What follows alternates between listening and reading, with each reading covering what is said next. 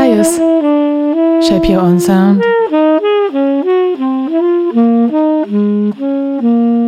Hello, and welcome to the fourth episode of Syos Rendez-vous podcast.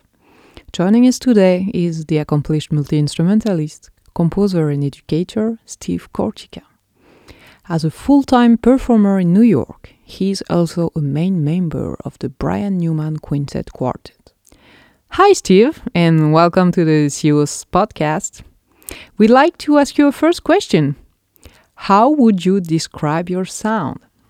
I would say my sound is, I'm trying to speak from my soul, so I would describe it as an extension of my personality. I guess if I had to use descriptive words, that would be, rambunctious, a little bit untamed, a little bit wild, a little bit dirty, but also kind and representing the people.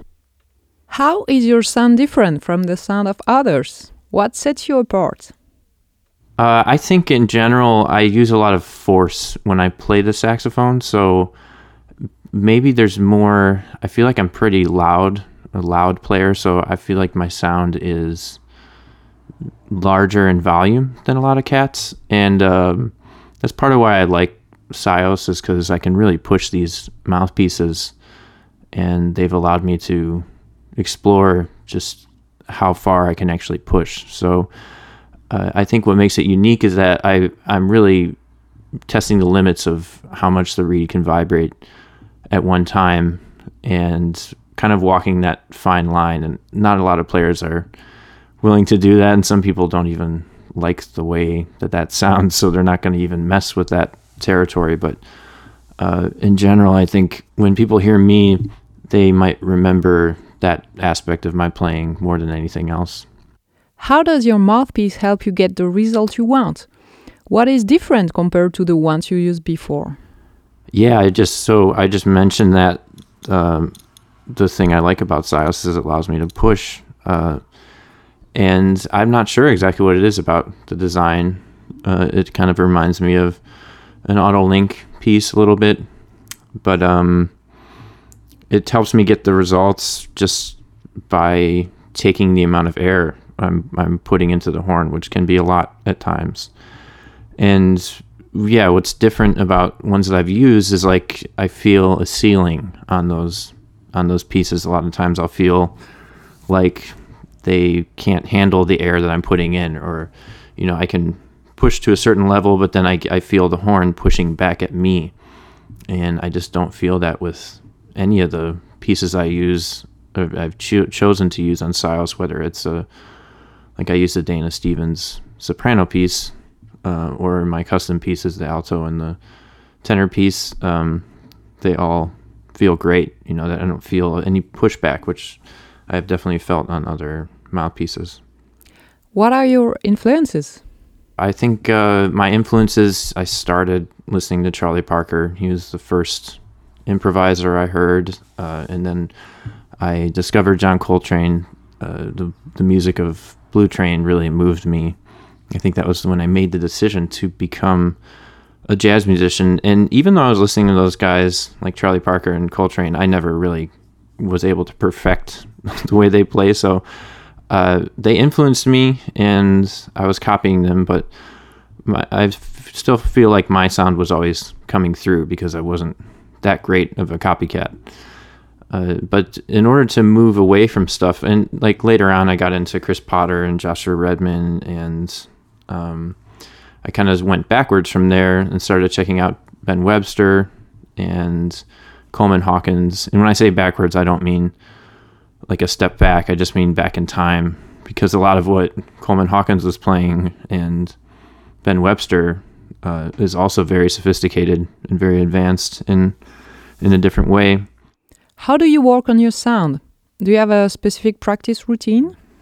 I don't have a specific routine, and I think that our sounds are a byproduct of our technique, which many people might disagree with, and I'll bet there's probably exercises I can do that would strengthen my tone and my embouchure. I used to be a long tone practicer, and I was a classical musician in college. I was a classical major, so I did a lot of long tones and intonation study. And even in high school, I had this really amazing fundamentals teacher in high school, and his name was Joe Basotti. He passed away a couple of years ago. He was 93 at time of passing, and he was huge on fundamentals. He would have me do long tones at metronome equals 40 and start from very quiet all the way to loud to quiet. And I'd do this in whole notes, up in half steps,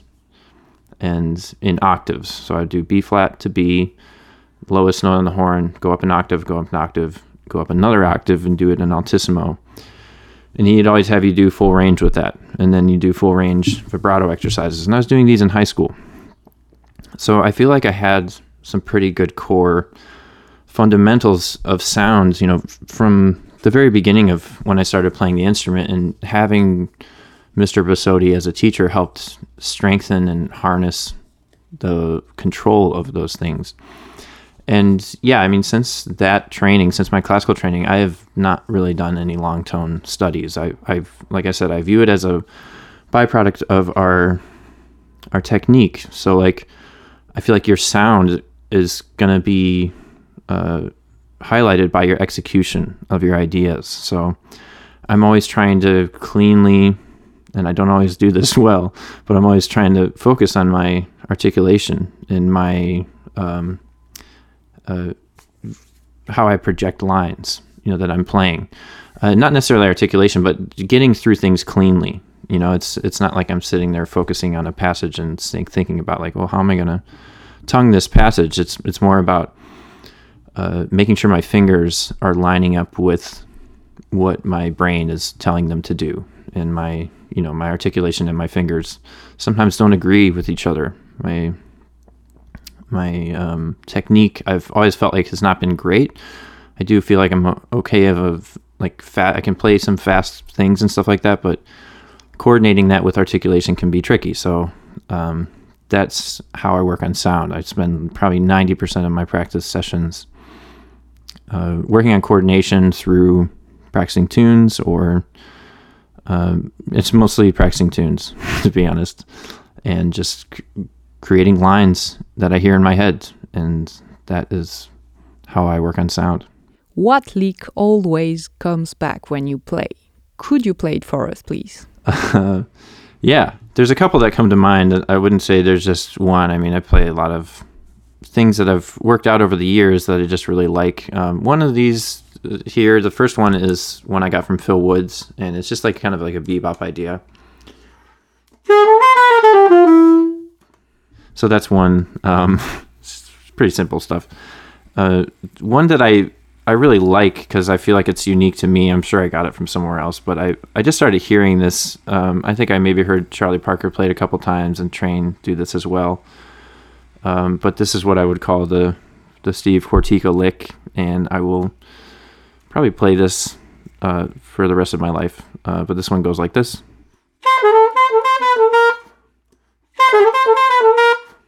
And then I like to do that in a variety of different ways. So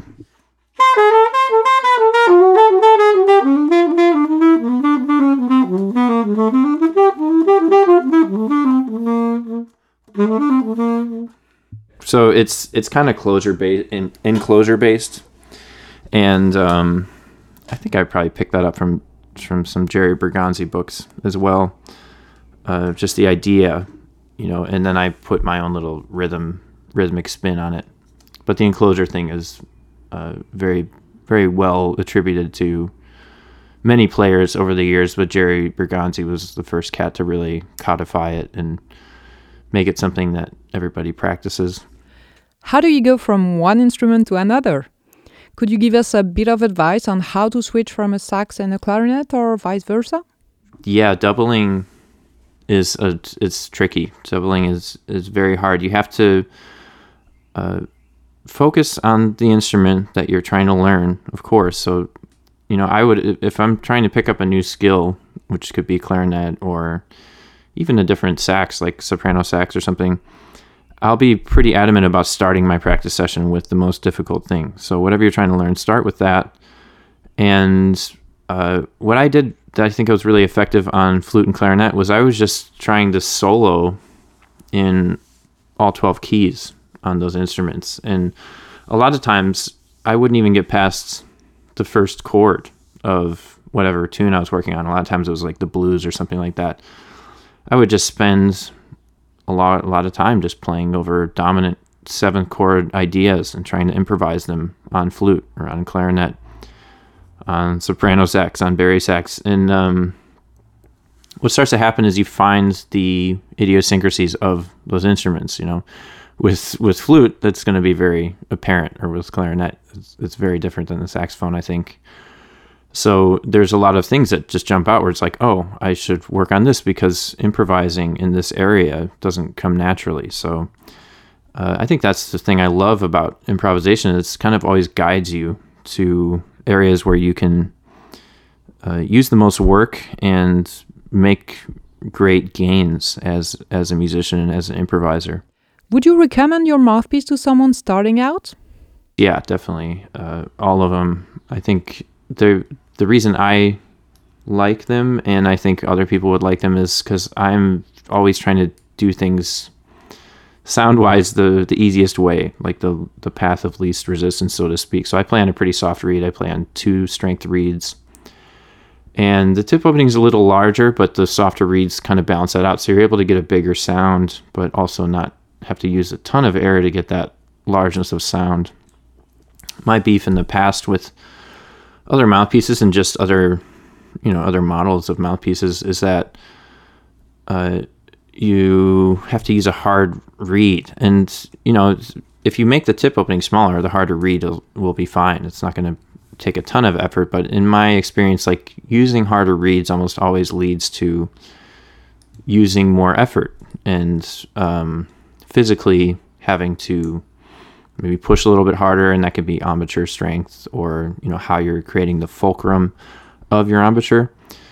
But in general, if I can use a softer reed and have a bigger tip opening, it usually leads to ease of play, and you can also get a really nice tone that way too.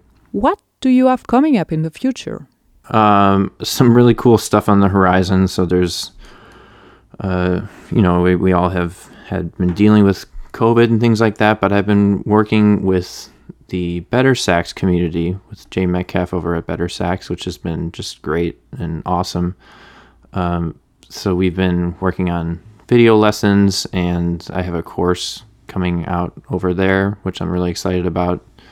It might even be out by the time this airs, which would be great.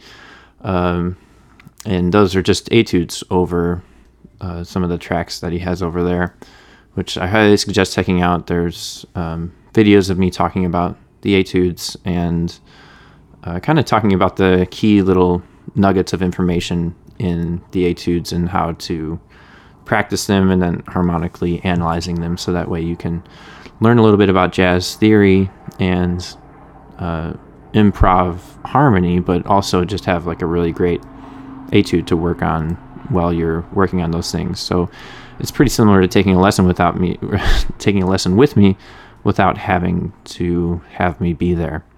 So that's great. Recording, I'm always writing music, so I'm always trying to record stuff. So I'm going to definitely try and record an album by the end of the summer.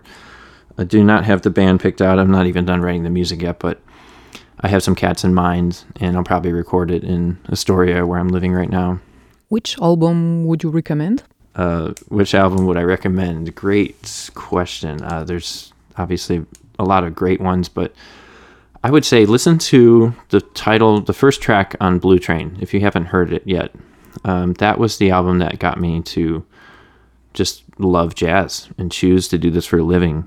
You have Lee Morgan, John Coltrane, Curtis Fuller, I think Kenny Drews on piano, Paul Chambers on bass, Philly Joe Jones on drums. And they are all just playing the most beautiful stuff, like the most swinging, like inventive, harmonic, just I can't say enough good things about that album and that track. I'm so glad it was created. And if you haven't heard that one, please go check it out. I can't say that enough. What is your guilty pleasure? Okay, so this is a little interesting. I've been listening to Dua Lipa's We're Good, because what's interesting to me about that song is it starts with like this 2/5 sort of sound. If you listen to it at the beginning of the track, it's a 2/5, it's A flat minor to D flat 7. And I just think the progression is really, really cool. It uses some different elements I've heard in other pop songs, but just the way that they put that song together, it's really well produced, and I enjoy listening to it when it comes on. So please don't tell anybody. Just kidding. Tell everybody. I don't care. Thanks so much for the interview, and thanks for your time, and hope to see you all soon. And please check out my stuff, www.stevekortyka.com, and follow me on social media, and have a great day. Thank you so much for being a part of this, Steve. We're really glad that you agreed to take part in the podcast. And for all of you listening, well, we'll see you in 2 weeks for the next episode. Thanks, bye.